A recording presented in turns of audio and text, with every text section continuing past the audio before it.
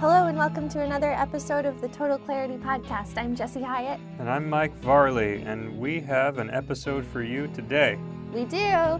This week we were walking in the bridges of Upper Manhattan. That's right, and it was a weird one. We intended initially to do our observations of all of the Upper Manhattan bridges as we were walking them, and pretty immediately realized that the sound, while we anticipated it being bad, was simply, we couldn't even hear each other. We were standing next to each other. Yeah, it wasn't possible to use. We did a whole cute little intro and we did the full first bridge, but you will not hear that because you won't be able to. That's right. And because we weren't intending to film ourselves while doing this episode, we're still going to do it that way, which is to say we're at our home. It's 10:37 and we're recording a podcast, and we're going to show some footage that we took of the bridges as we're walking over them and talking about them. And we did take real-time notes as we were walking over them. And like Mike just said, it's 10:37. That's p.m. Standard Eastern Time. We have returned from our walk today where we did the full route of all the bridges. So it's fresh in the mind, even though our minds are a little sluggish right now, but we've got some good drinks to go. Some caffeinated drinks to go with our caffeinated podcast. Right. So yeah. So let's get into it. That's right. We have our first bridge, which is the Henry Hudson Bridge, all the way up in Inwood, Manhattan. And not only are we, because bridges go somewhere, they don't just stay on the island that they are on typically. This is our first trip into the Bronx. Yeah, we don't go very far in because we're going from bridge to bridge, but we do tip our toes into a number of the neighborhoods that are along the coast in the Bronx, specifically the coast that borders the waterway that borders Manhattan. That's right. So 6 months into this project, and we are finally going into the Bronx. We finally boogied down. That's right. And it's fun. I really like the Bronx so far. We're obviously only getting a taste of the shoreline, but it's a nice kind of experience of the same but different. Sure. It has an almost uncanny feeling compared to different parts of the city, where I know I'm still in Manhattan. I'm still in New York City, but it's different somehow. It's a lot hillier. Mm-hmm. The architecture has some sort of different quality to it. And yeah, I'm looking forward to ultimately when we spend all of April there. Yeah, I'm excited to really get to explore that borough and get to know it in a similar way that we've gotten to know the other boroughs at this point. Yeah, but for now, we get the little taste. Yeah. And so, again, Henry Hudson Bridge is our first bridge. I did research for the top half of the bridges. Jessie did the research for the bottom half to give you all a little bit, just a little tiny taste of some of the facts and history. So it is named after Henry Hudson, who was the European explorer that first set eyes on the Hudson River. And it connects Inwood, Manhattan, and Spuyten Duyvil in the Bronx. It opened to the public December 12th, 1936.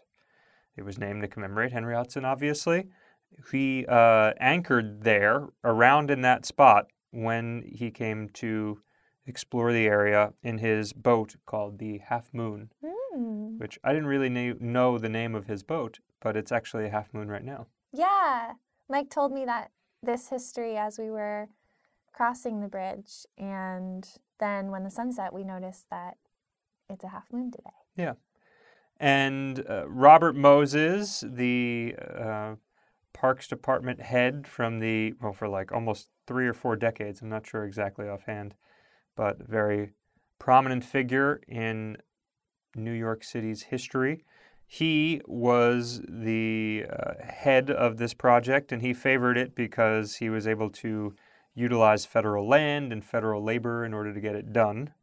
It cost $7 million to build back in the mid-30s, $160 million for renovations in 2000, and $86 million in renovations that are still happening right now, Wow. which was part of the clamoring noises that we experienced. And yeah, I mean, as far as a bridge goes, it has some beautiful views of the Palisades to the left, and it has a pretty regular flow of traffic. It has this like corrugated metal roofing, which I don't know if that is a permanent thing or a construction thing. It seems permanent. Might have been permanent, yeah. But it really creates this kind of echoey effect in there. And I know you took some notes. What were your observations? I did. So I plan to just read my notes. Okay. For each bridge. I wrote, small bridge with big bridge energy. Windy, comfortable to walk on, no vertigo. Pretty view to the left, which was west, of the Palisades through the metal fence. Feels like it should be quiet because of the setting, but it's loud. They were doing construction and the traffic was very loud. Yeah, I would contend that it actually is a pretty big bridge. It feels, I would say it's a big bridge energy, I would say, well, maybe I would say it's a big bridge with small bridge energy in a way. Because the area we were walking through indeed was only like 2 lanes. I mean, the video will prove me wrong, but there wasn't a lot of traffic. Lanes. Was it 3 lanes? Yeah, but I think. We were actually pretty high up. It's an arch bridge. Yes. And which is to say that there's no movement of the bridge in order for boats to get by, which is something that will be a theme moving forward. But it actually is a pretty high up construction. Yeah, I guess it depends on what metrics you're using for small versus big. I actually initially wrote big bridge, but then I changed it to say small bridge. And then I thought, well, that's not right either. So that's why I landed on my final wording. But it's short. It's a short bridge. Like, we weren't on it for very long, which is why I ultimately called it a small bridge. Right. But it is tall and sort of a monster, and it's loud, and it's powerful and strong. Yeah. Okay. So that was our introductory bridge. It connects into Inwood Hill Park. But yeah, you approach it from the park, but then the cars drive right by the park. I don't know if there was forest there before the bridge was there or not, but it seems to me that they struck some sort of balance to preserve the forest to some degree at the top of the island. So from there you're in Spuyten Duyvil, and we kind of navigate our way over to Marble Hill, and we find ourselves on the Broadway Bridge, which is our second bridge. And that one is a lift bridge. And as I said, there are several different types of bridges that we encounter throughout this whole thing. And the lift bridge is kind of what it might suggest. It has 2 big towers on either side of the bridge, more or less, and then the middle section will raise so that boats can go through it. And yeah, that is, I would say, not the most common bridge that we'll encounter, but it happens a couple of times. Yeah. This particular bridge opened December 26th, 1960. It is the 3rd bridge at this location. The first bridge was there for 10 years, from 1895 to 1905, and then was relocated, which we will get to in a little bit. The second bridge was built to accommodate subway traffic, and that was there from 1905 to 1960. The last ride was December 23rd, 1960, and for some reason, for the upper half of the bridges, December closings and openings is a theme for some reason. And then, after being closed December 23rd, they worked Christmas Eve and Christmas Day and got a new bridge floated over to that location and installed on December 26th, 1960. Wow. Yeah. So, hooray for our civil engineers of the past to work over the holidays to get something like that going. It seems like a good time to do it and also the worst time to do it. Like, lots of holiday traffic, but also it's the holidays. So, like, it doesn't matter. Right. Like if you get there on time. Yeah. And so the one train goes over that to this day on one of the lower level. Or is it the upper level? I think it's above it. Yeah, I guess it's above the car traffic. And 37,000 vehicles a day go over the bridge.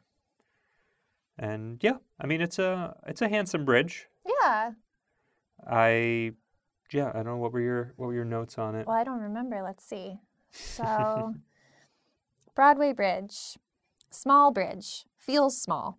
Quiet compared to Henry Hudson, but there's a bus stop right at the entrance and lots of convenience stores, so there's a lot of people. Also, a subway runs above and a stop nearby. Seems to be heavily trafficked as a pedestrian bridge, but more quiet with car traffic and not much wind. Yeah. I noticed that on the Bronx side of things, there's a lot of shopping there. Yeah. Which would be attractive to people that live on either side of what's going on. But like some box stores as well as some smaller locations too. Right. Yeah, and then on the Manhattan side of things, it's more open. Like, I don't know, maybe like hospital or something is over there, but it might be residential, but it doesn't seem quite as tight. Yeah, it definitely was not as dense with activity as on the Bronx side. So we went over the bridge one direction and then came back over it so that we could follow the route that we had taken earlier in the week, because this is our first day starting up top.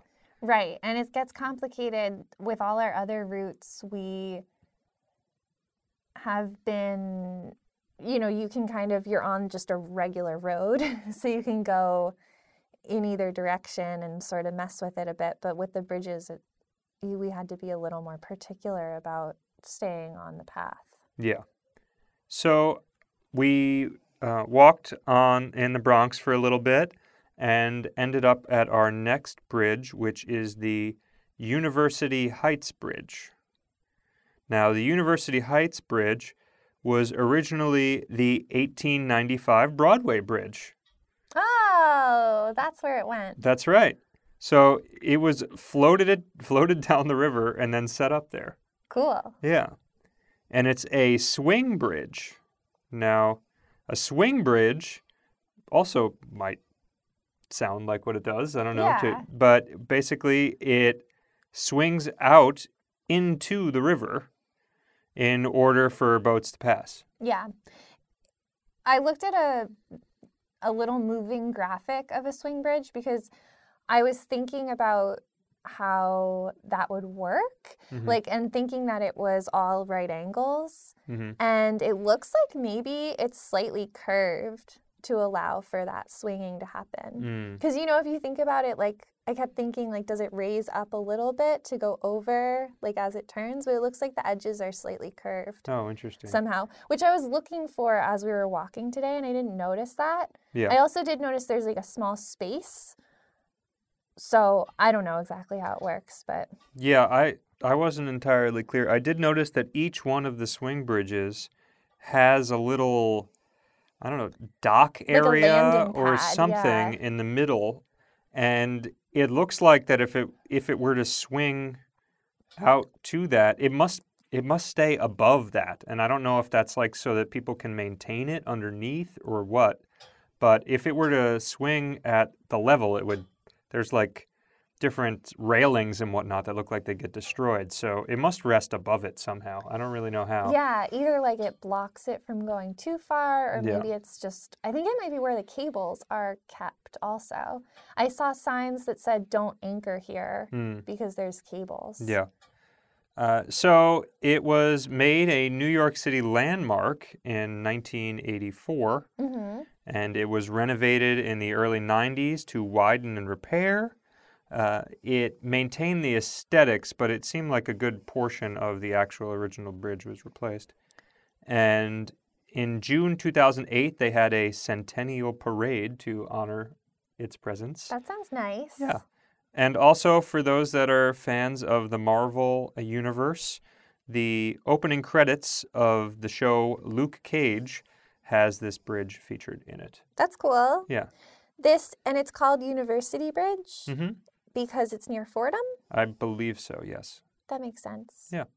But it's a very nice lattice work. I mean, honestly, we will get to a number of other swing bridges, and I would say this is one of the more attractive ones. Yeah, this is a nice looking bridge. Yeah. What were your little notes? My notes for the University Bridge are, it was kind of a bitch to get on the walkway due to bad crosswalks, traffic, speeding garbage truck, and a long honker. The actual walk over the bridge was fine. Kind of ugly and gritty, small and short, splashy traffic, two-way traffic, 2 lanes each way. Feels utilitarian and not much more. Slightly nice view to the south if you look past the processing plant. So do you So think I guess I didn't love that bridge. Well, I mean, now, because this is only the third bridge you saw, do you feel like it's prettier in retrospect relative to the other bridges? Well, okay, so we're currently watching the video that Mike took of each of these bridges as we're talking. And yeah, now that I'm paying a little more attention to the form of the lattice work that you called out, I really do like that. And I'm seeing some of the metal work that's really pretty. I think the actual experience of walking over it was probably a little bit just overwhelmed by the fact that, like, there's a big plywood border. It's pretty tight. There were a lot of puddles. That's what I meant by splashy traffic. And yeah, and it was just like a pain in the butt to get on the bridge because we crossed one road and then we had to cross back. And then, yeah, it was just like so many cars, and it was just like this tiny bridge. We were just like, I'm just trying to get over this tiny bridge is all. And it like was such a hassle. Yeah. So I think I was probably just a little wound up from that. Right. Yeah, that's fair. Yeah. It was a very trafficked bridge, and there was just a lot of people. Yeah. Long honkers, as we call them. That's we'll get to that later, actually. But great. So from there, we're back on the Manhattan side. It'll be hard to keep track because we're just hopping back and forth. And so we are going through the section of the city that has High Bridge Park. And with High Bridge Park comes, surprise, High Bridge. Wouldn't you know? Wouldn't you know? So we're on the High Bridge, which is the oldest bridge in New York City. Wow. Yeah.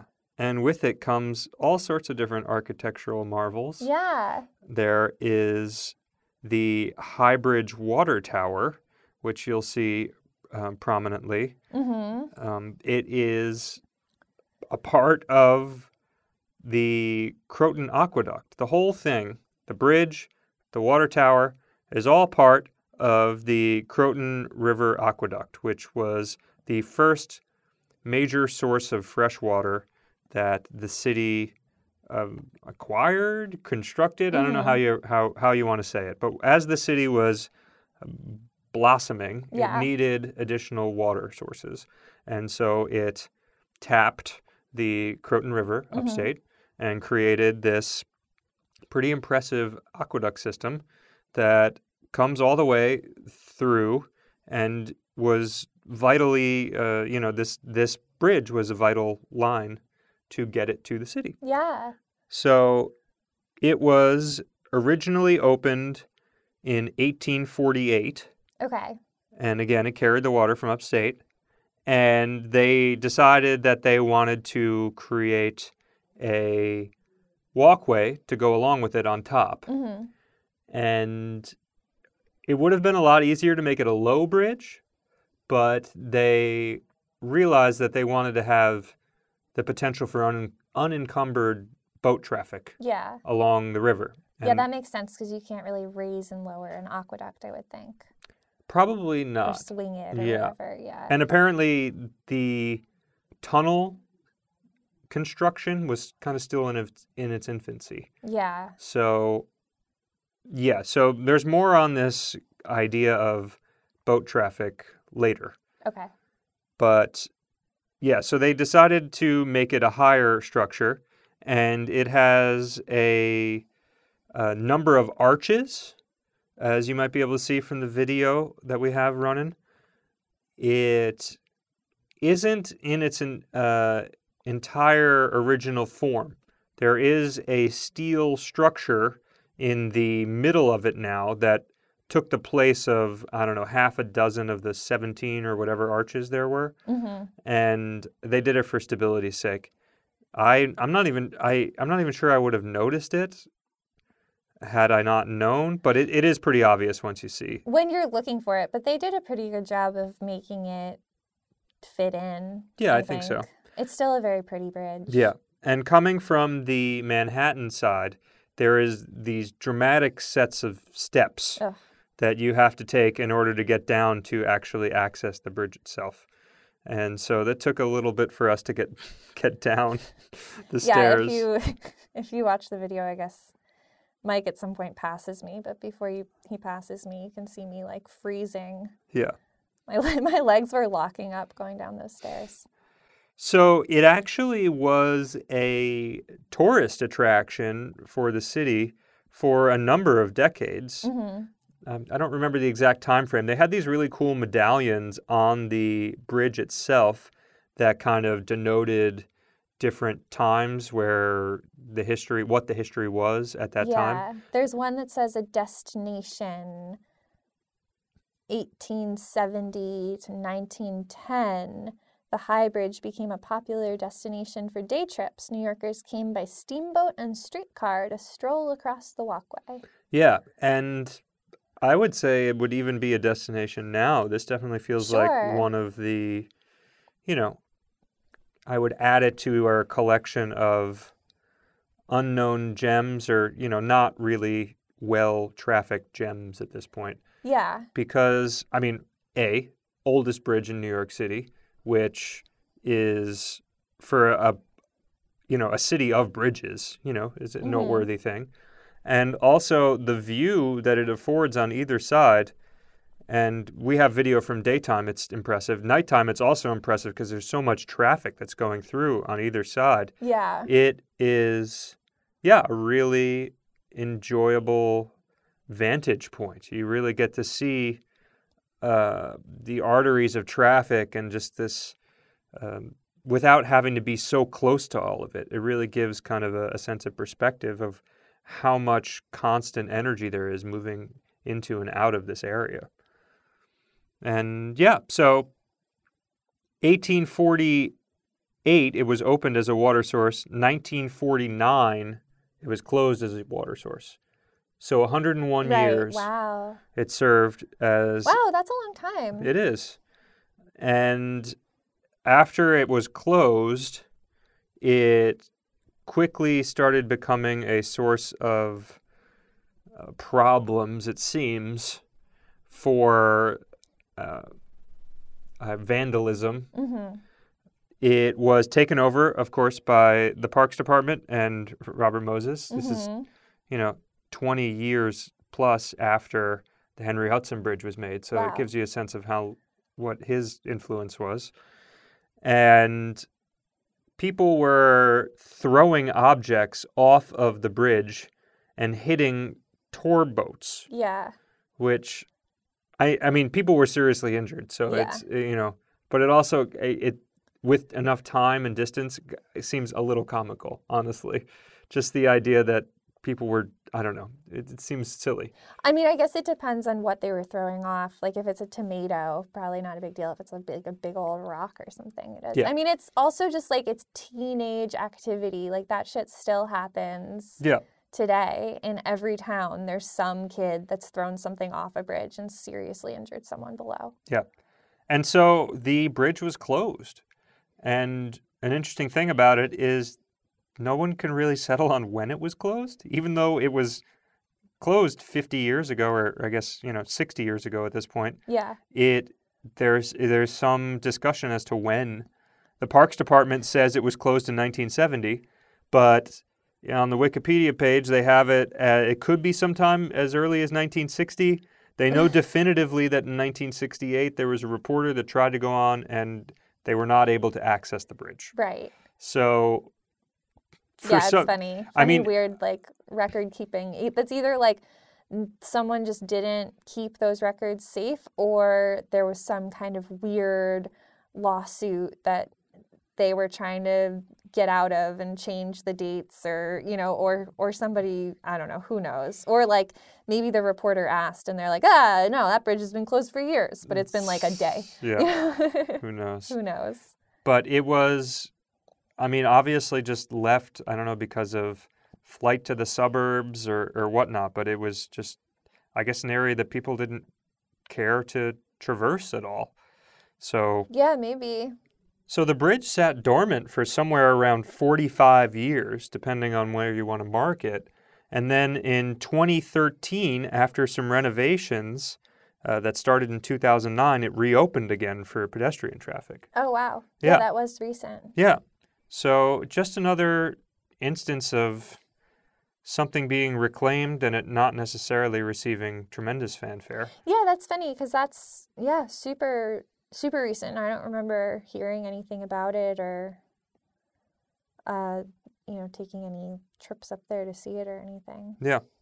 So, I guess it was announced that it was going to be reopened in 2013. And then I guess it was formally opened in 2015. Okay. So. Wow. Yeah. So it's been 4 or 5 years. Yeah. And it's definitely worth going to check out. So from there, we are... Oh, wait, you didn't let me read my notes. Oh, I'm sorry. It's okay. Give me your notes. I almost forgot to. Okay, high bridge. Scary stairs leading down to the bridge induced vertigo. Why so steep?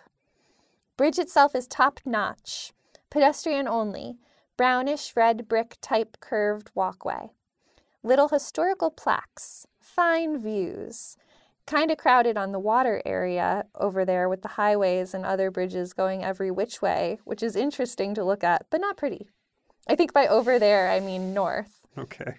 Because south was nice. Bridge itself is pretty enough to balance that out, though. Yeah. Best bridge so far. Post bridge, you can see the arches that hold it up, and it gets even more extra points. Very nice. So that was that bridge. We are in the Bronx again, and we're walking down through a lot of construction areas, and we find ourselves in the shadow of Yankee Stadium. Dun, dun, dun. Our first time looking at Yankee Stadium. Yeah. Not our last.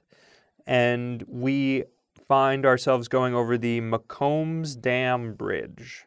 Now, this bridge has a very interesting history as far as I'm concerned. There have been 3 versions of the bridge. The first version was a dam/bridge. Yes. That was from 1814 to 1848. And Robert McComb requested to build a dam for a grist mill that he owned. Okay. Yeah.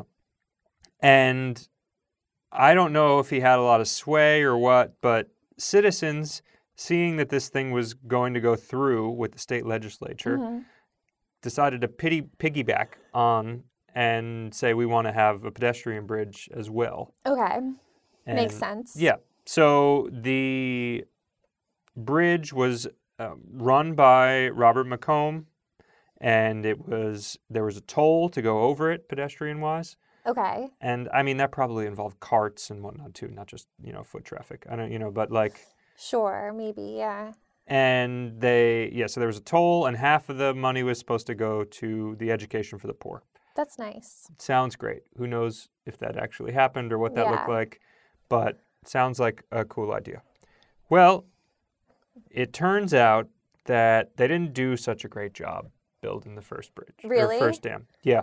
So part of the responsibility was that they had to make it so that boats could go by. And so they were creating a lock system. It wasn't because it was a dam and not a bridge necessarily, dam first. They couldn't do like the lift bridge or the swing bridge or anything like that. You need it to still hold the water. Right. So they did a lock system.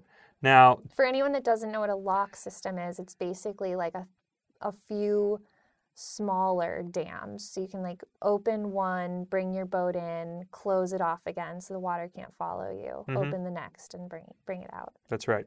So they made a lock that was only a 7 by 7 foot square. Which like is to size say of one person laying down. Yeah, which is to say a rowboat could barely be used. Yeah.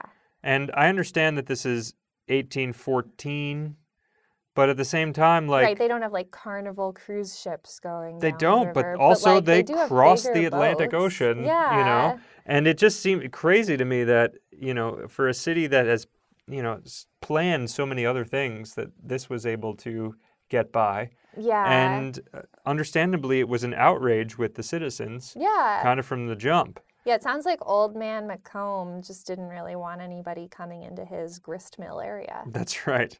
So this was wild. It was eventually, well, I guess I'll just read the Wikipedia. Okay. People were unhappy. Yeah. And they were trying to figure out a way to get rid of this thing. And so there's a little civil disobedience that happened. Okay. So the dam was opened in 1814 and the bridge was finished in 1815. Macomb's dam's capacity was limited by its narrow width, as I mentioned earlier, with a lock that was 7 by 7 feet. People were no longer able to use it after a while because the boats were larger, and people were actually dying trying to get around this thing. Oh my God. Because I guess when the tide was high, maybe it was possible to get around the sides. Okay. Wasn't really able to figure that out. But there was, I guess, some method, but it created very dangerous sailing conditions, and people died.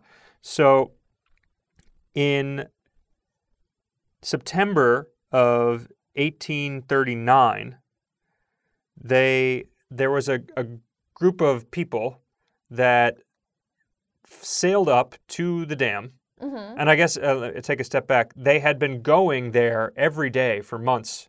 And the people that ran the dam were obligated to keep a log of people that wanted to get through but couldn't because their boat wasn't the right size. Okay. So there was paperwork, essentially, Sure. saying every day that they couldn't get through. And then in September of 1839, they decided that this was their time. Yeah. And they were refused to passage. And then they started taking axes to the dam. Oh my God. 100 men started just attacking the dam. Wow. And then they went home. And then they came back 3 more times. What? So 4 days in a row, they came back and just chopped the dam down. Wow. And wait, so there wasn't like police? I don't know. It was, or like the Macomb security wasn't like, you can't do that. It was just a different time. Yeah, it was a different time. Also, I guess 100 men with axes, like... Yeah, I guess. What are you going to do with that? They reference that one of the leaders was the son of, like, an American revolutionary, too. Wow. Which, like, you got to imagine back in the day, there was a different respect for that type of civil disobedience. And if you had, direct blood to one of the revolutionaries, you probably got away with a lot more, you know? Yeah. So anyway... Well, it's also, like, in your genes to, right, exactly. just tear shit apart. Yeah. So you might think that in our contemporary society, that the cops would step in or something like that. Yeah. But in fact... But I guess, like, how would you even call the cops? Yeah. Send a pigeon. Yeah. The courts actually sided with these insurrectionists, if you want to call them. Sick. Yeah, and it was considered a nuisance to the public. The dam. Yeah. And that it never should... because they couldn't stop axing at it. And it was said that it never should have been built in the first place because the waterways were federal concerns. Gotcha. Are they still, do you think? That I don't know. Maybe, I don't know. But, so this is 1839, right? Mm-hmm. It took until 1858 until the dam was demolished. Wow. Which I guess once they destroyed it, it was like boats could pass. Yeah. But it was, I guess there was axes, just, you mean? I guess there was just like this trash dam that was there for 20 years. which is something that that's so bizarre, but it's also like that would definitely still happen today. Maybe. I don't know. Just some bureaucratic bullshit. Something I've noticed. Or like Macomb just being like, I'm not moving my dam. Yeah, maybe. I mean, something I've noticed about reading this history of the bridges, and the second iteration of this bridge will, I think, put it into context. But it seems like there's like bridge time. It's almost like geologic time. Like, you don't measure it by like years. Yeah. Bridges are like decades. It's like 50 years is like the minimum life of a bridge. You know? And like oftentimes it could be 100, 150 years. And it might be like there might be big chunks where it's like, well, it could take 12 years to be constructed, or it could take 30 years to be renovated sometimes, or just... Yeah, well, there's so much that goes into it probably to make sure that they're structurally sound. It's really, I think it's probably super important. Well, absolutely. Like the engineering that goes into it, and then you don't want to just, you can't just build something like that is going to last for like a year. Yeah, but here it took 20 years until after it was mauled. Yeah, to actually take it down. Yeah. Yeah. So... Yeah, I'm curious kind of to hear even more about that story. I wonder, maybe at some point we'll look into it. Yeah. After that, there was a second version of the bridge that lasted from 1860 to 1895 and was unpopular that entire time. Why? 35 years. People lived and died with this substandard second bridge. It doesn't seem that it was as invasive as the dam bridge. But it was constantly over budget and needed repairs and was never satisfactory. And Did they axe that down too? No, they did not axe it down. They just kept trying to repair it and make it better, and it wasn't working. And the people didn't like it. I think probably there was bad juju probably around the area. Yeah. And there was, I guess, one quote. I was just about to use that exact same term. Weird. Yeah. There was one quote from like a New York Times story at the time where they were like, they ought to keep it for the clam wagons. The what? The clam wagons. Though, what did you call me? Though no clam with any regard for himself would ever cross the bridge. Ooh, yeah. Burn. Burn, that's right. Bivalve burn. Bivalve burn, that's right. So, 1895, we get rid of that bridge. Yeah. And in steps Alfred Pencoast Bowler. I've heard his name. You well have, because he also designed two bridges that you were responsible for researching. Yeah, he's a big bridge boy. The 145th Street and Madison Avenue Bridge. And this is where our contemporary bridge steps in. It was... Are you moving on to another bridge again without letting me read my notes? No, I'm not at all. This is the contemporary version of the I'm sorry, Macomb there's Dam so Bridge. Many bridges on this one bridge. I know. We heard you like bridges, so we put bridge in your bridge. This is a swing bridge, because Alfred Pencoast Bowler was a big swing bridger. Just to be clear, everyone, we're still talking about Macomb's Dam Bridge. That's correct. Yeah. And... Swing. Yes. Oh, and this is the one near Yankee Stadium. We can say it. Swing, bada, bada, swing. Very good. That's what Joe DiMaggio, or whatever his name is, probably says. The Yankees win. The Yankees win. That's John Sterling. Yes. Exactly. Right. So the Macomb Dam Bridge currently has been there for, 120-something years. Okay. Wow. And I think that places it as the third oldest major bridge in the city. Oh, yeah, we were talking about that. We don't know what that means, really, but it's just one of the oldest, it's the third oldest major bridge. Yeah. I don't know what constitutes a major bridge versus a minor bridge. But probably two-way traffic and length, I guess. Sure, that makes sense. Yeah. It was critically well received, unlike the first two. So they managed to break the spell of bad juju. Yeah. It has a painting by Edward Hopper. What? I didn't see that. 1935, yeah. Really? Well, it wasn't yours to research. It was mine. That's why you didn't see it. But I didn't see it on the bridge. Well, no, it's not on the bridge. Oh, Edward Hopper painted the bridge. Yes. And yeah, I mean, it goes right to Yankee Stadium. So if you're driving from Manhattan into the Bronx, it's kind of an interesting view. It's really pretty. Yeah. Why don't you tell us your review of it? Ooh, I don't even remember what I wrote. I guess I said that before. Okay. Pretty looking. Nice side decorations, maybe flowers. Also really pretty structure above the roadway. Are those called trusses? Cool old signage to leave the bridge when the gong sounds so it can draw. Signs to dismount bikes that aren't respected. 2 mopeds and an electric bike passed us on the short trip across. Looks like under the bridge on the Bronx side there was a path leading under the bridge. Oh, whatever, I wrote this in the moment. Looks like under the bridge on the Bronx side there was a path with 3 full shopping carts. I guess it's a living space. Did you notice that? No. Yeah, it looked like there was a lot going on under the bridge. Yeah. People living there. Yeah, I like that bridge. Did you notice the decorations that I was talking about, the little flowers on the side? No. Oh, it's kind of down like below to the outside, below where the person would be walking. Kind of looked like the decorations on a tin ceiling. No, I'll have to check the next time we walk through. Yeah, it's really pretty.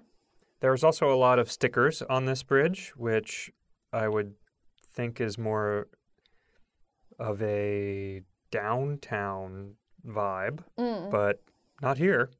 And obviously, I like that aesthetic. Yeah. And yeah, I think that was, historically a very fun bridge. And I think it looks nice too. I like the little points on the top of the second half if you're going towards Manhattan. And that does it for my researched amount of bridges. I think it's your turn now. Okay. Well, except for one more, but we'll get there. Oh, yeah, because you did the last one. Cool. So, I guess that takes us to the 145th Street Bridge, correct? I believe so. Yeah, so the 145th Street Bridge is a 4-lane swing bridge. It connects 145th Street in Manhattan with 149th Street in the Bronx. It used to be called the Lenox Avenue Bridge because it also connects with Lenox Avenue in the city, but that name fell into disuse. The thing that was cool about this bridge is that it had these old lamps on it that were actually replaced, but they were replaced with something that looked kind of similar, and I still really liked those. But they were, until they were replaced in 2004, they were the only old radial wave lamps that were still in existence. Okay. in the city. So that was a fun fact. This bridge didn't really have a ton of information about it, but I think you've said the price of all the bridges, right? So this was built in 1901 for $2.75 million. Sorry, it was started building in 1901. It was finished in 1905. Okay. For $2.7 million. And that guy, Alfred Pancoast Bowler, was the designer. Yeah. So we spoke about him earlier. And yeah, the signs, it used to have signs, and I guess they took those down too. But this bridge also had the signs like what we talked about on the Meekholms Bridge that said that a gong would be sound if the bridge needed to swing. Right. Yeah. Did you have notes for this one? Yeah, I have notes for everything. So, well, what about you? Do you want to say what your thoughts are, or you want me to start? I thought it was a simpler looking bridge. And I was curious about what the middle island was for, but we talked about that a little bit already as far as just the general mechanisms of swing bridges. Yeah. This was actually the one that I noticed that middle island on for the first time. I said super short and just feels like a city road. Definitely nicer than some of the others with the flickering lights and feels clean, but nothing really that special about it. I could see where the bridge swings to, which made me understand the structure better. Yeah. So from there, were we walking into the Bronx on that one? Yep. Okay, so then we walked through the Bronx for a bit and walked down to the Madison Avenue Bridge. That's right. And these are, like, the actual walking part I don't have any notes for. And it was just 8 hours ago or so, and I can't even remember. What part of the Bronx were we walking through? Was it Mott Haven at that point? No, not yet. That was the next chunk? Yeah. Yeah, I mean, we were walking under highway. Oh, right. It was such a short walk. I think it actually might have been Mott Haven, but it was the north. It was like the very north part of that neighborhood. Mm-hmm. Okay. And it was only just under, you're right, it was just under the highway on the Bruckner or something. Yeah. Okay, so then we walked to the Madison Avenue Bridge, which is also a 4-lane swing bridge crossing the Harlem River. Mm-hmm. This was also designed by Alfred P. Boiler, built in 1910. Yeah. There was an earlier swing bridge there that was built in 1884, but it was taken down and replaced in order to double the capacity of the bridge. Mm. And now this bridge is the first one that we come across on our route if we're going in the direction that we went from the north. That is part of the New York City Marathon. Yeah. I thought that was fun because we're doing a marathon. Yeah. And in the official New York City Marathon, the runners, this is the last leg of the bridge. The runners cross over into the Bronx over a bridge that we'll talk about later. And then they run through the South Bronx for a bit and then return to Manhattan over the Madison Avenue Bridge to finish their day. Yeah. And I believe they finished the race in Central Park. Yeah. Uh-huh. Yeah, they do. Yeah. Yeah, this bridge is, I mean, there's a lot of traffic going on, though, if I recall correctly, it's like only traffic one way mostly for some weird reason. There's not, like, it's just backed up to no end going into the Bronx. And then going into Manhattan, it was fairly quiet. Yeah, I mean, it was probably time of day. I guess, yeah. Well, it's a common thing. It's not well balanced. Yeah. I mean, that was getting closer to the end of the workday.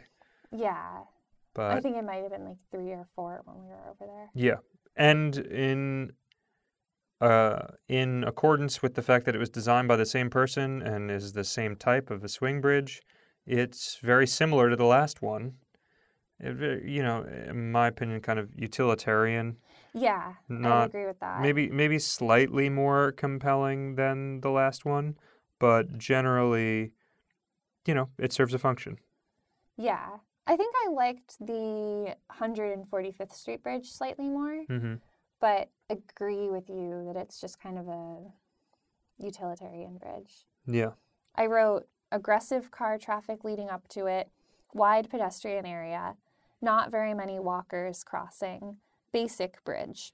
View of the blue train bridge next door is kind of cute. Yeah. Which it was. I think that's the Amtrak bridge. I couldn't find a name for it when we were out walking. I tried zooming in on it. But it is a cute that blue bridge next to it is cute. And there's just a train. I think it's the Amtrak, but I don't know. It might be the Metro North. Yeah, it does not give a name for the bridge on the map as far as I can tell. But it's a lift bridge, and it's definitely kind of very compelling visually when you're looking back and forth as you're crossing the bridge. I wonder how that works to be a lift bridge and have a train track on it. Yeah, I'm not sure. I also was really thinking about how often, if ever, these bridges get activated. Because I was really hoping when we were doing the research about these and I was seeing that almost every one that I researched is a swing bridge, I was really hoping that we would see it swing. I don't think I mean, honestly, it would almost need to be a dire situation. Well, there's so much traffic. Yeah, I mean... And I don't think that particular waterway, I don't know. I have no idea what I'm talking about. So, like, please correct me if I'm wrong, anyone that's listening. But I feel like that particular waterway isn't used for massive industry anymore.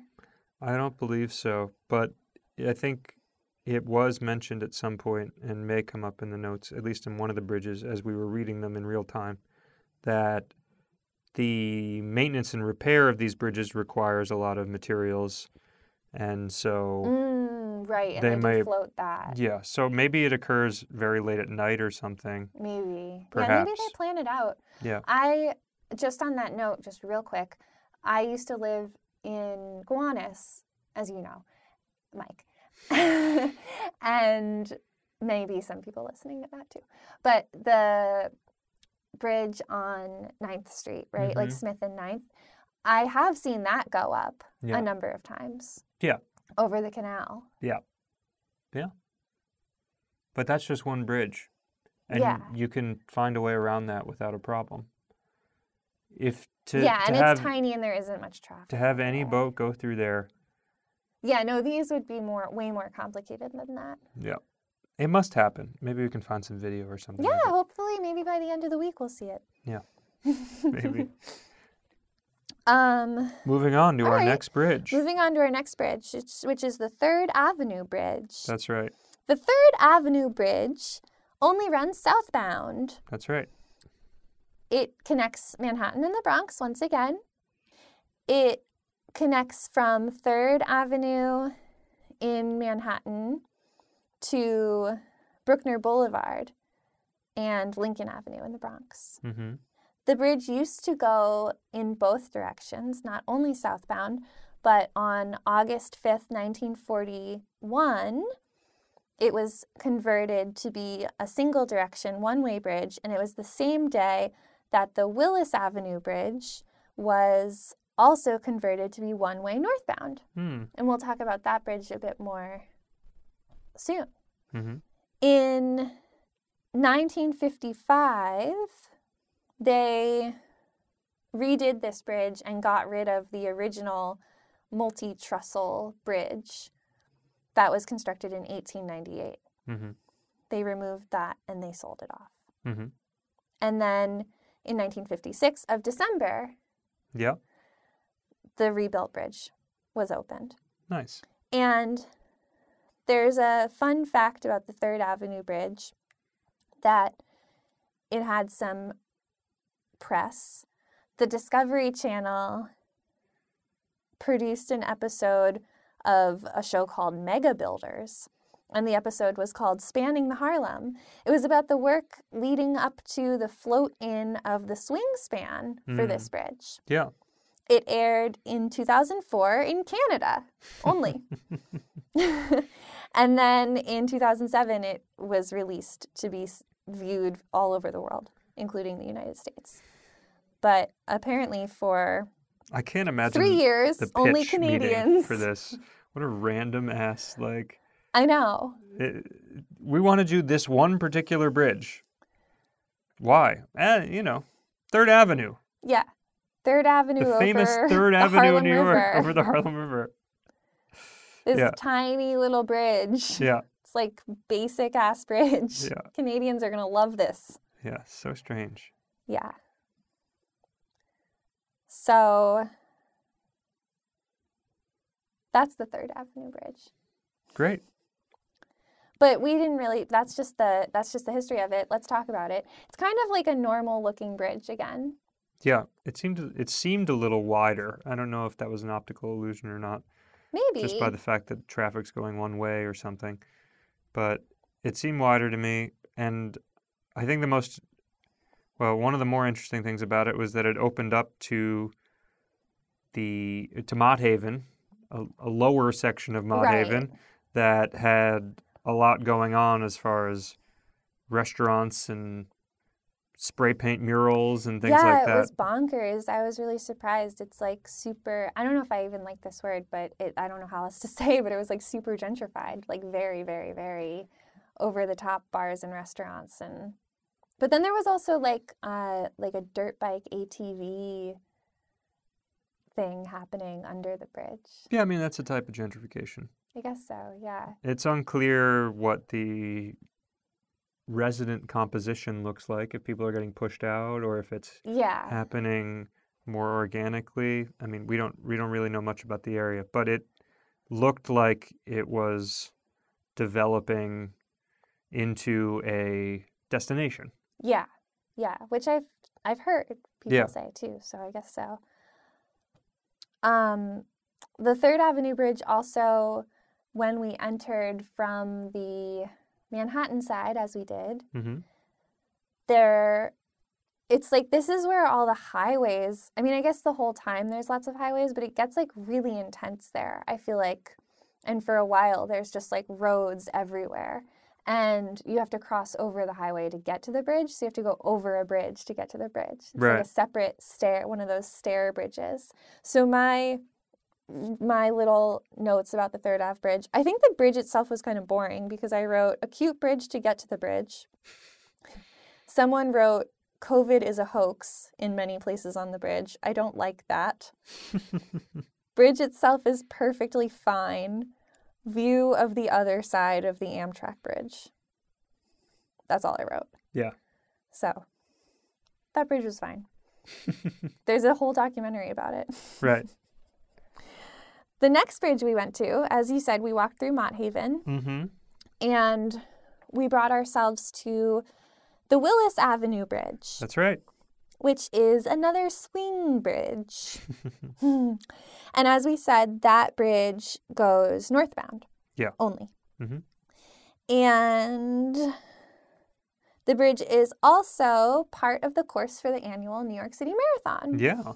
And this is the bridge that the runners leave Manhattan and go to the Bronx. Yeah. Before returning to end. And they have dubbed it the Wall because it marks the 20-mile point on the run. Okay. There is also there's a number of pop culture references to this bridge. Okay. Willis Avenue Bridge is the name of a song by David Berkeley, who we don't know who he is. No. Beneath the Willis Bridge is the name of a 2015 album released by A.D. Reef, who I also don't know who that person is. Go on. The last one, in a famous publicity photo for the film Midnight Cowboy, Joe Buck and Ratso Rizzo are seen walking on the old Willis Avenue Bridge. Well, there you go. We know that one. That's right. Known and loved. Yeah. So, what do you want to say about the Willis Avenue Bridge? Well, I thought there were a bunch of plaques along the bridge that I noticed that give some historical details. To be honest, I didn't notice those. Yep, I did not read them this time around, so I can't give you any additional info. But it just was kind of a signal that that was the standard to which they were trying to hold the bridge, which is, informational as well. Yeah. Not the case for some of the previous bridges, so a little more juice there, so to speak. I like the beige coloring of the bridge. That was a little different than some of the greens and kind of more metallic-y colors. Yeah. Which I don't, typically necessarily like that color, but as a change of pace, I thought it was nice. And there's lots of bike traffic on the walkways and like messenger and delivery bike traffic. Yeah. Which is kind of interesting. I don't know if there's restaurants on one side that deliver to the other side or what's going on exactly. Yeah, people that must going be to it, work, right? or maybe people getting ready for work that we were just passing. But maybe. I noticed it the other day too when I was going by earlier in the day that there was a lot of traffic. So something about this particular road gets a lot of bikers going by. Is that the bridge, though, that there were a lot of bikers, but it was wide enough that it wasn't really a problem? I'm not sure. Or was it an issue? I don't know. I don't recall it. I think it was fine. I think it was a pretty wide walkway. Yeah. and bikeway. Uh-huh. And I don't think there were signs, like sometimes it says dismount your bike, and I don't think there were on that one. Right. Yeah. What about you? What did you notice? Well, Willis Bridge. Stairs up to the bridge are a fun change of pace, even though I'm tired by now. The view at the top of the stairs is nice. The bridge is a little taller and longer than the others, and now that it's dark, with just a little nice color in the sky, the lights from the other bridges and the taillights on the highways connecting all around creates a good feeling. Only moments onto the bridge, there's a long honk from the road that runs along it, and I'm taken out of my cool mood. Now I'm just thinking about long honks. It happens 4 more times before they leave the bridge. Unacceptable. Long honks should only be used in special occasions, and traffic on a bridge is not one of those occasions. Okay. So that's what I thought about on that bridge. All right. You noticed the plaques? I did not, because I was very consumed with the long honkers. Yeah. Anyway, can I just say this? Go ahead. Long honkers in traffic is so annoying and unnecessary and really just not okay. Not good manners. You're not going to get anywhere. There's no reason for it. Long honks, I think, should only be used if you're in immediate danger and you need somebody to hear you. Yeah, like if there's a car careening towards you and you need them to stop. Uh-huh. It's just an expression of anger that only makes everyone else angry. Like the amount of times that I've been walking and I've yelled at someone for long honking, it's crazy. I mean, maybe I'm just short-fused, but it is nuts. Well, it's illegal to honk in traffic in the city, so. Yeah, well, they should be policing the Willis Avenue Bridge then. I guess so. Yeah, or give me a ticket book. I'll take care of it. Give me a ticket book. Do you agree or do you disagree? Well, I don't know. Who would disagree with you? I don't know. No, I think it's good for them to honk for no reason. But particularly the long honk, like the quick little beeps, I have no problem with. It's the ones where they lean on their horn. It's just, it is so infuriating. I think we should do something about this. Okay. Well, we have 6 more months. Yep. All right. So we're off the Willis Avenue Bridge. There's no more long honkers. No more long. We put them in the rearview mirror. Yeah. And we immediately go back on another bridge. Yeah, we got right back on another bridge. And this is a fun little trip to Randall's Island. Ooh, yeah. We haven't talked about Randall's Island on the podcast before. No, we haven't, because it's our, We've been there one other time. Yeah. But we haven't talked about it then. No. Yeah. And will we talk about it now? We will, because we are on the Manhattan to Randall's Island section of the Triborough Bridge. Yes, the Triborough Bridge, which is now also called the RFK Bridge. That's right. And this is a cool bridge. It is a 3-parter, which I think when you're driving, maybe you don't notice it as much, but when you're walking or biking, you actually have to get off the bridge and get back on the bridge to engage in all 3 parts. Yeah. So on this trip, we only took the part, like you said, from Manhattan to Randall's Island. And that section is a vertical lift bridge. And it is the largest vertical lift bridge in the world. That's right. We talked about this earlier. We don't really know what it means by largest, but it is the largest. Yeah. I mean, I did not know that until you told me earlier today. And once I knew, I took new stock of how big this bridge was. Yeah, it was a big bridge. The whole bridge complex was designed by Othmar H. Amon and architect Amar Embury II, and has been called, quote, not a bridge so much as a traffic machine, the largest ever built. And it was landmarked in 1986. And I think the one other thing of note, there's so much to say about this bridge actually, but I don't want to, it's all like how the bridge was built and whatnot. There's not any great stories like your dam story. So one thing that I will note is that there has been a whole bunch of kerfuffle around bicyclists on the bridge. There are clear signs that bicycles have to be walked across. However, the signs stating this requirement have usually been ignored by the bicyclists. And the New York City government has gone back and forth with the bridge authorities, reassessing what kind of bicycling ban they can place on that bridge. Yeah, there is not a single bridge in New York City where there is a dismount your bike sign that it's adhered to. Not in our experience, yeah. Which is, I don't know, kind of annoying. Yeah, I mean, in some ways it's fine. I think it just depends. It's kind of like, it seems like a polite thing. Like, I definitely noticed it when we were going over the Gil Hodges, when we were going out to the Rockaways in our second week. And you're supposed to dismount your bike there. And it, like, if there's no one else on the bridge, I'd say just go for it. Just pedal across. But when you're, like, there would be people on their bikes, like, whistling at me to get over out of the way so they can bike by. And it's like, it's a tiny little walkway.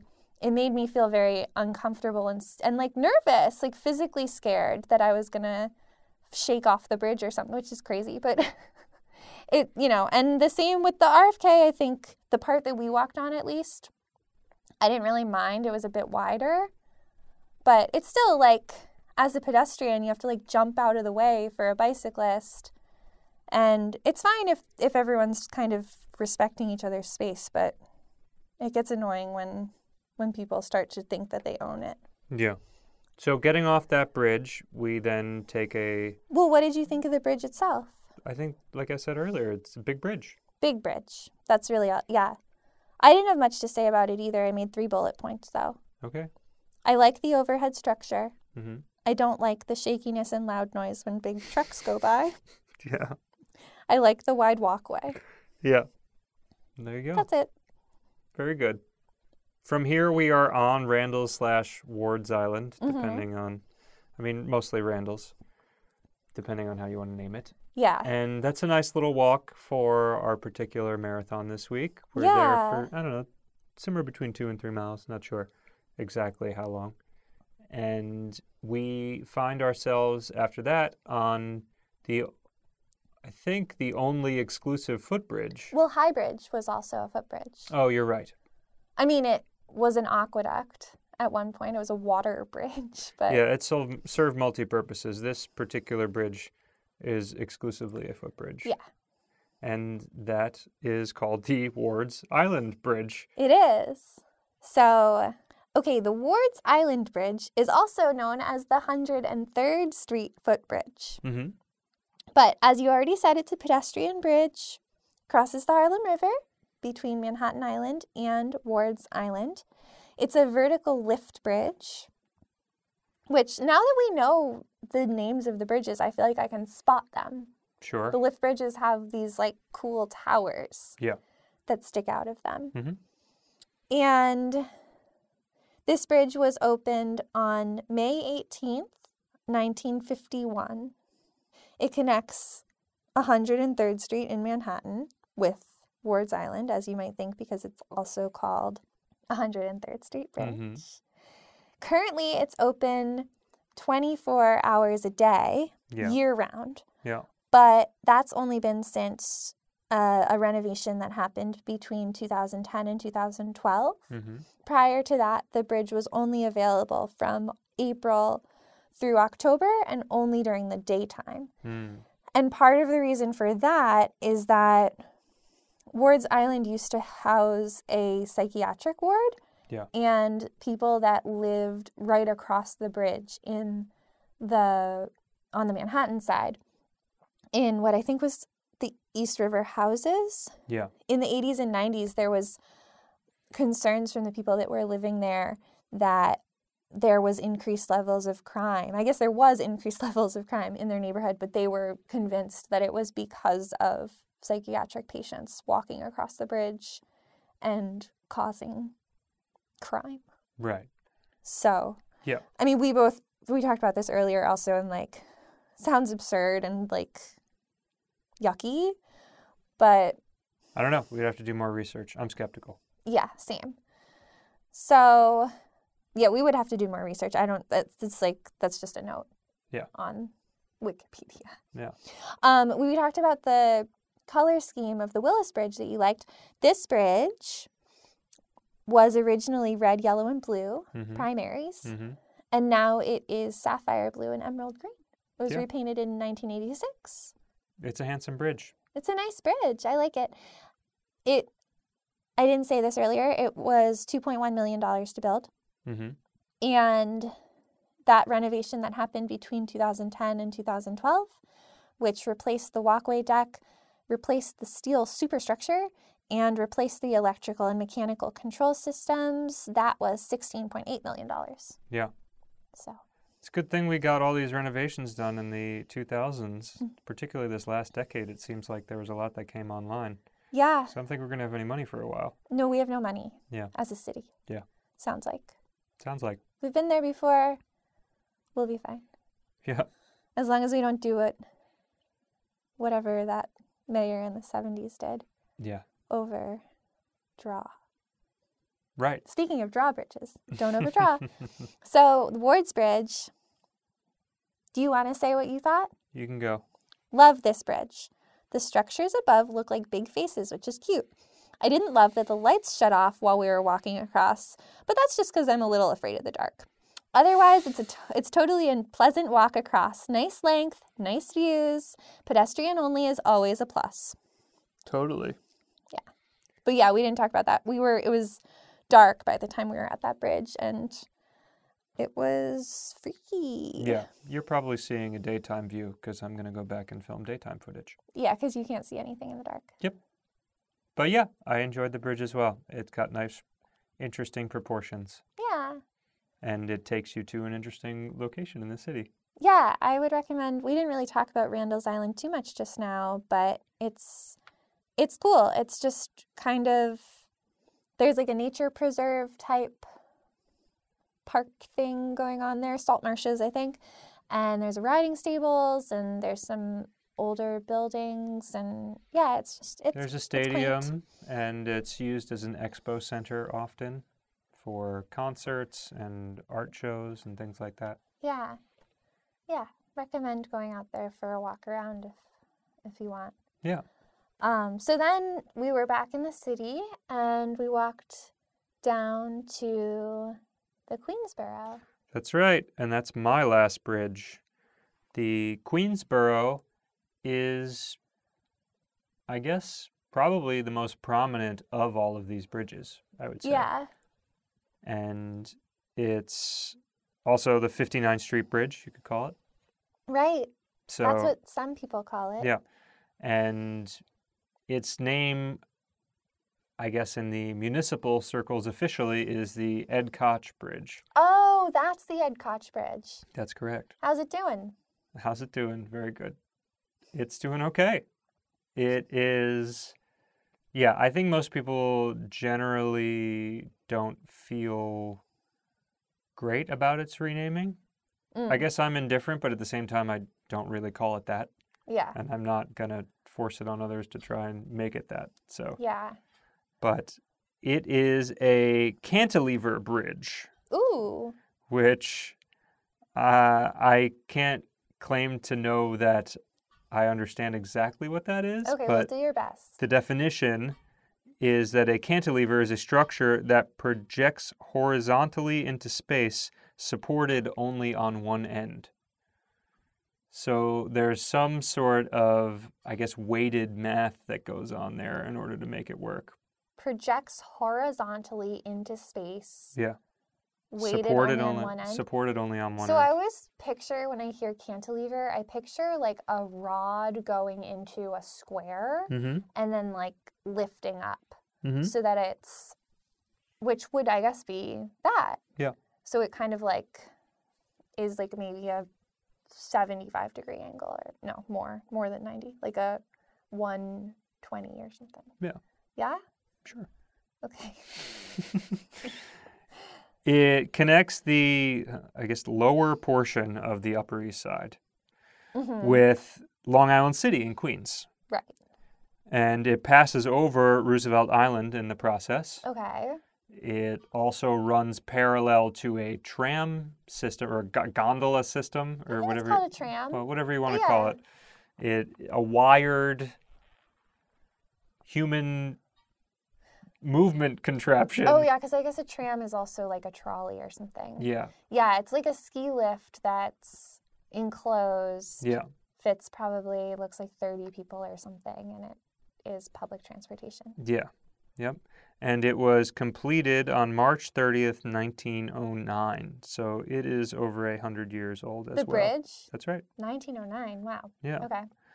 It is the northernmost of the 4 toll-free vehicular bridges connecting Manhattan to Long Island, along with Oh, wow. the Manhattan, the Williamsburg, and the Brooklyn bridges, which we'll be covering in a separate walk. So, but it's far enough away from them that it kind of maintains its own thing, vibe-wise. Right. I didn't realize it was toll-free. It is, yeah. Good to know. Yep. It is the first entry point into Manhattan in the course of the New York City Marathon. Wow. Yep. And it is the last exit point out of Manhattan in the 5-borough bike tour. Whoa. Yeah. Cool. There was a extensive renovation of the bridge that is claimed to be over, but I mean, there's still a lot of stuff going on there when you walk over it, like these ladders that go to nowhere. The ladders that, like, they all have signs on it that are like, don't be on the ladder. But the ladder is, like, set up in a way that, like, you know people are getting on those ladders. Probably, yeah. Just take the ladder down. Just put it on its side. I don't know what, like, no workers, whatever. Okay. I don't need to complain about the ladders. It's getting late. So there was a renovation that began in 1987 and ended in 2012. And cost $300 million. What the hell? Oh my God. Yeah. Wait, what? Like, oh, yeah. Okay. That's construction in the city. Yeah. In 2009. What did they do? I honestly, I didn't even write it down. They $200 million. No, $300 million. $300 million in like 30 years. 25 years, I think. 25 years. Yeah. Jesus. In March 2009, the New York City Bridge Centennial Commission sponsored events marking the centennial. The bridge was also designated as a National Historic Civil Engineering Landmark. What did they do for the centennial? It was still under construction. I don't know. It was in year 12 of construction. No. At that point. No. Much longer. It's year 22. Yeah.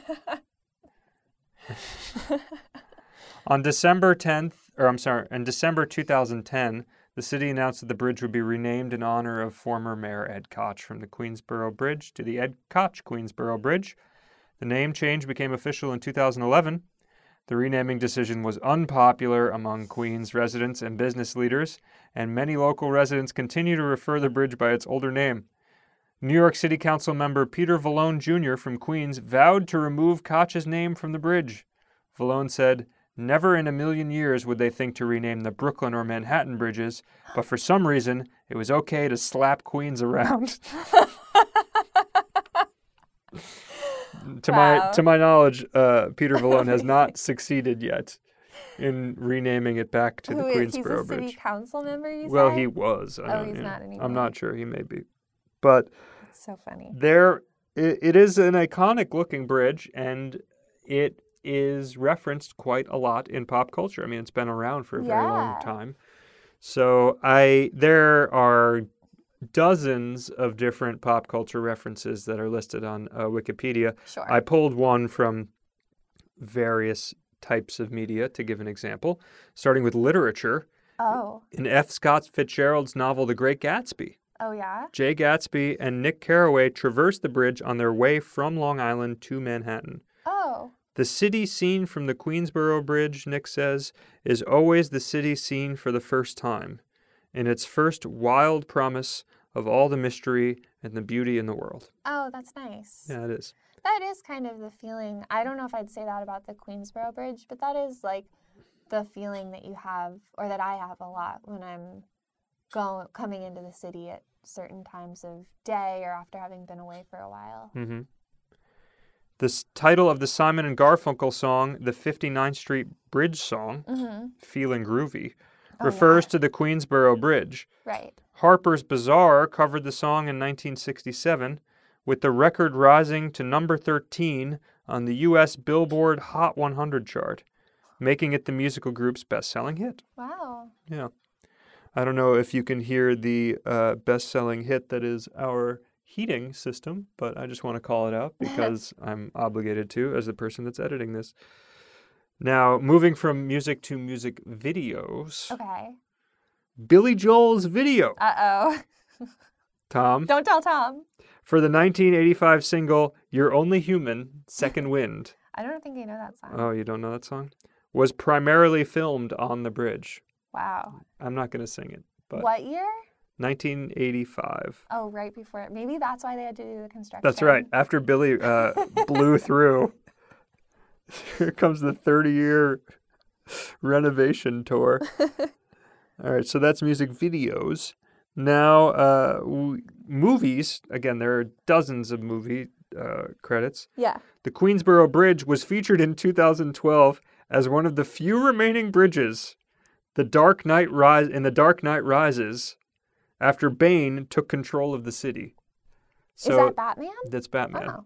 In the third of the Christopher Nolan Batman trilogy, Bane takes over Manhattan and blows up a bunch of bridges. What? Yeah, to restrict Bane access to the city. He's the villain. He's the villain of that. Okay. He's that the guy movie. that wears that weird jaw tooth brace. Yes. Okay. Yeah. Is he a... Never mind. Okay. Okay. Probably best. So that's, but there's a whole other slew of other movie references. I just figured I'd pick that one. Now, as far as television, the Queensboro Bridge has been shown in the credits of a number of television series, including Archie Bunker's Place, The Jeffersons, The King of Queens, Taxi, Rescue Me, and Alphas. Whoa, are those all things that took place in New York City? I believe so. Cool. Yeah. And then there was even a handful of video game references. Oh. I'm not familiar. Honestly, I wasn't familiar with any of the games. Otherwise, I would have picked them. Oh. But I have heard the title of this game. So, gamers. The bridge was destroyed in the video game Crisis 2 when a facility on Roosevelt Island exploded, causing the bridge to violently collapse, which hopefully won't happen this week. Oh my gosh, I hope not. Yeah. Or ever. Yeah. And then, as far as the bridge itself, it is an interesting bridge to walk over. It feels like one of the longer bridges, if not the longest bridge we walk over. I think it's the longest. Certainly longer than the Williamsburg, which we've done a lot of walking over this month. Oh, well, I meant on this route. Well, You think it's longer than the Williamsburg? I do. I'm not sure about that. That's my impression. Yeah, it might be. It's not, I guess the Williamsburg Bridge is definitely taller, like more of a hill. Mm-hmm. So it feels like I exert more energy. Maybe. Yeah. And the structure of it is kind of compelling and interesting. Mm-hmm. And we hadn't really started walking over it until fairly recently. So yeah, I think we'll be doing a lot more of it we're already done with Manhattan again after this week, but I think we'll be traversing it more in the third go-around of Manhattan as well. Yeah, that makes sense. Yeah. So I said about the Queensboro Bridge, we've walked over this bridge a number of times now, so I'm pretty comfortable and used to it. It's a fairly long stretch with a lot of traffic. The walkway is too skinny for the amount of bikers and walkers to pass easily, especially now with the snow. But there's a good guardrail so you don't feel unsafe even when a bike passes too quickly and closely. I like that you can see the tram to Roosevelt Island go by, some extra entertainment. The views other than the tram aren't really anything to write home about. Some water, some land, pretty basic as far as bridges go, but it gets you from one place to the other easily. Real basic bridge. I think I was getting tired. And it was dark. So I'm like, the views are nothing. I'll have to write another review during the day. It's like we have walked over it so many times. I'm sure I should be able to remember what the views are like in the daytime, but some water, some land. So that's the last bridge on this walk that we cover. Yeah. I think we should take a brief aside because it's now after midnight and I have to get up to walk again tomorrow. Oh boy. But because last week we released our Seinfeld episode. Yeah. And the week before that we did our mid-project review. Right. In between, it snowed.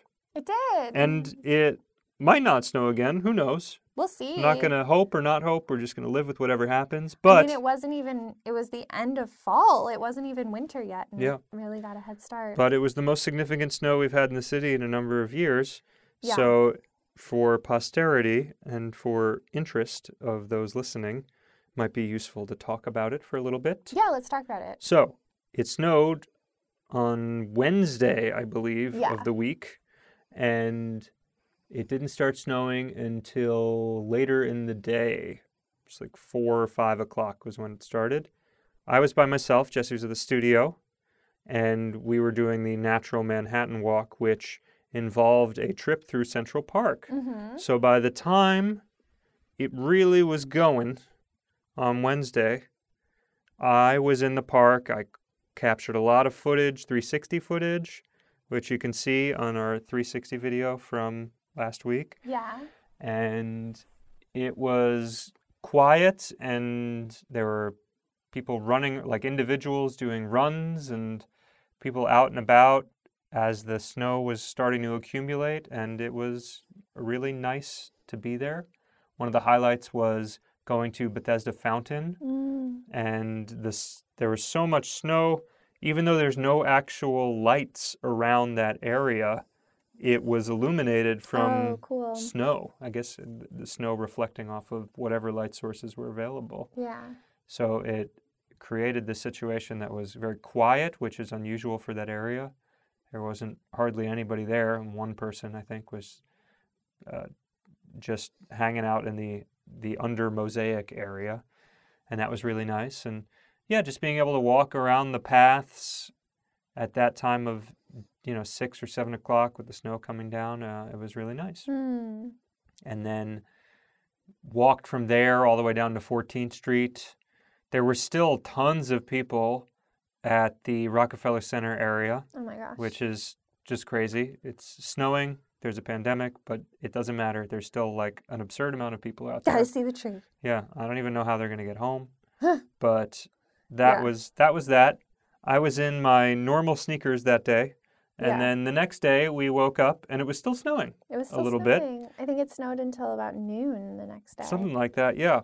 And we went out and I still had my sneakers on. I thought that maybe I could get away with it because it was maybe not starting to slush. Yeah. That was incorrect. Wrong. You tried to put on your rain shoes. That's right. And you didn't fit. No, the rain shoes have not been successful purchase for this project. Yeah. And so they would not have worked anyway. No, because I don't think they would have. They're low tops. They're not high tops. They would have worked better than your New Balance sneakers. Yeah. But yeah, I bought myself a pair of snow boots about a month ago because I was anticipating this. And I bought a pair of Merrells. That's right. That are, like meant for hiking in the snow. Yep. But they're still kind of flexible. Yep. Grippy on the bottom. Yep. Insulated. And they go up above my ankle. Yep. Yep. So we started the day and I was just cruising through the slush, no prob.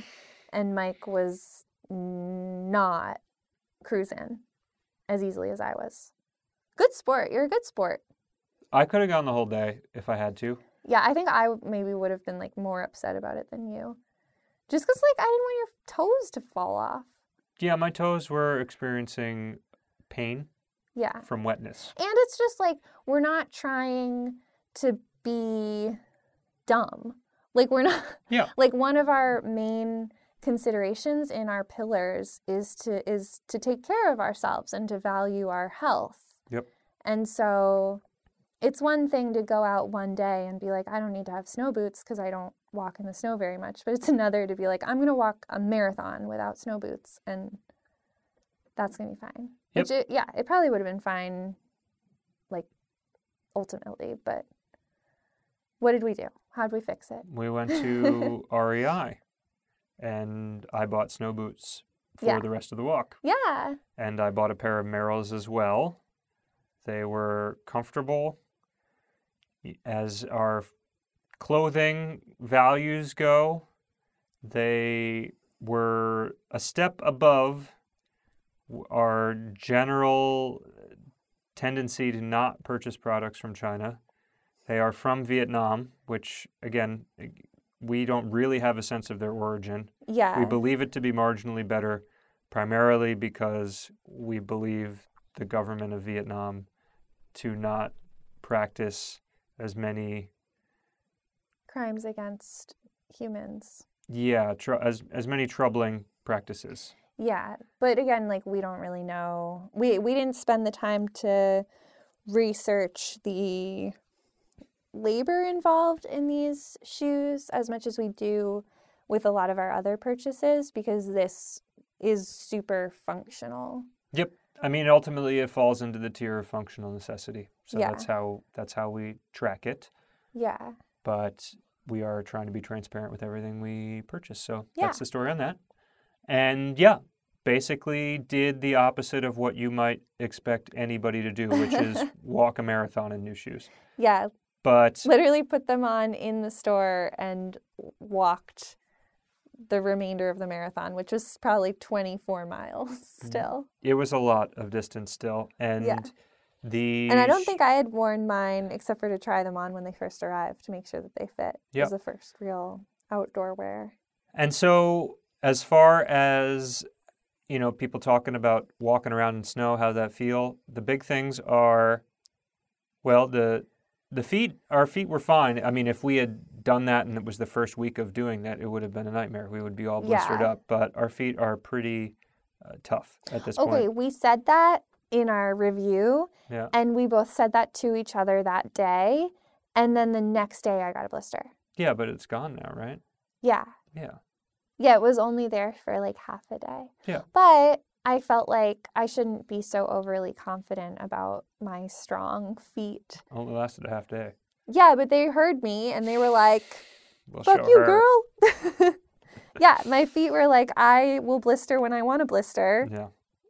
Well, mostly my feet just felt tired because I think they were still stiff. And also, really more importantly, the terrain was completely uneven.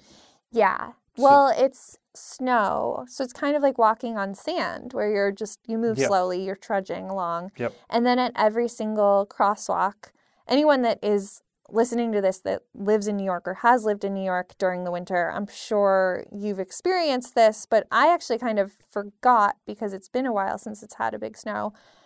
Every single crosswalk is like, there's one, not even like a full human width.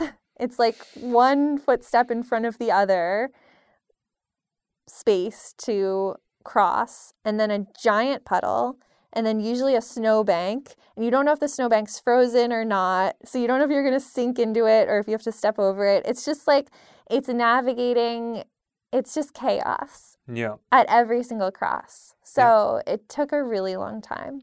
For sure.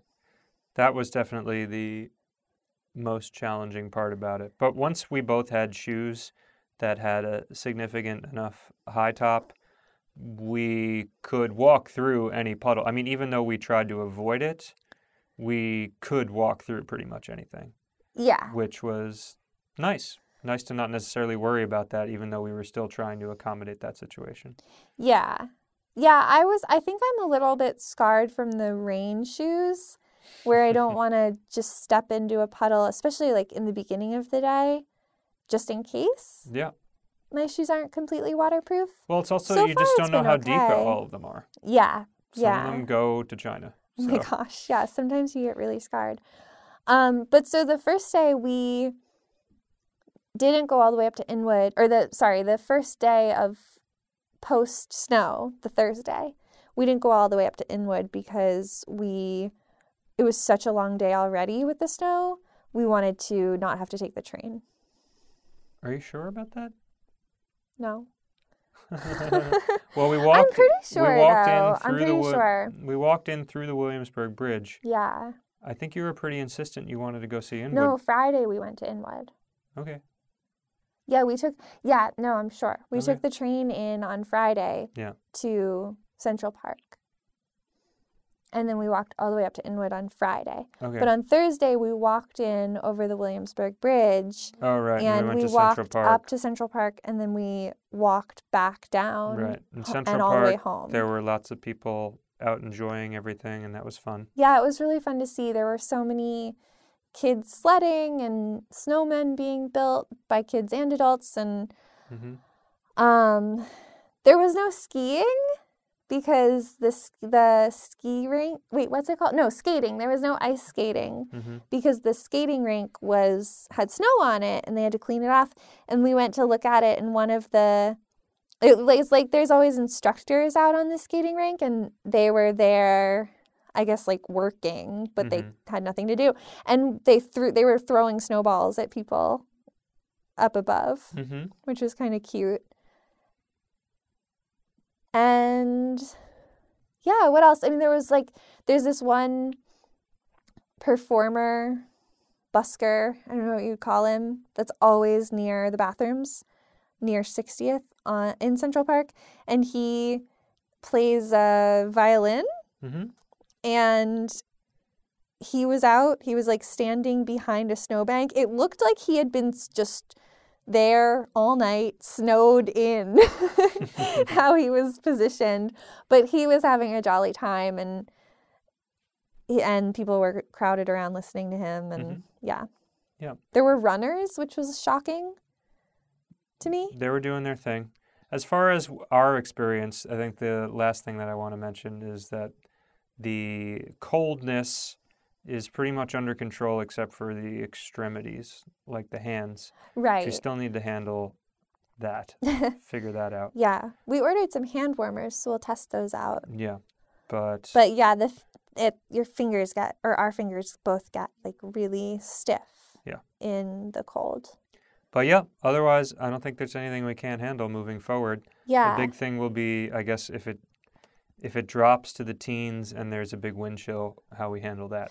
Yeah, I think the coldest it got was mid-20s and with wind this week. Yes. And I guess the other thing to say about the cold factor is that because we're moving, I actually at some point took my hat off and took my gloves off and opened up my jacket, and then you close it up again. But because you're moving, it's like, I think we create our own little heat system. Yeah. Yep. So we got 12 more weeks ahead. Yeah. So we'll see where it goes. And we'll see if we get more snow or not. But that's the snow report. Yeah, that's the snow report. Yeah. All right. Well, we did it. We got the bridges down. We got the snow down. And that's it for this week. Thanks so much for listening. If you're hearing this on time, we are going to be done with 2020 in a couple of days. Wow. We hope you had a nice holiday season, and we hope it continues for the next few days. And we look forward to exploring 2021 with all of you. Yeah, Happy New Year. Yeah, Happy New Year. If this is the first time you're hearing us, please do the liking, the sharing, the subscribing. We'd appreciate it. And until next time, take care. Bye. Bye.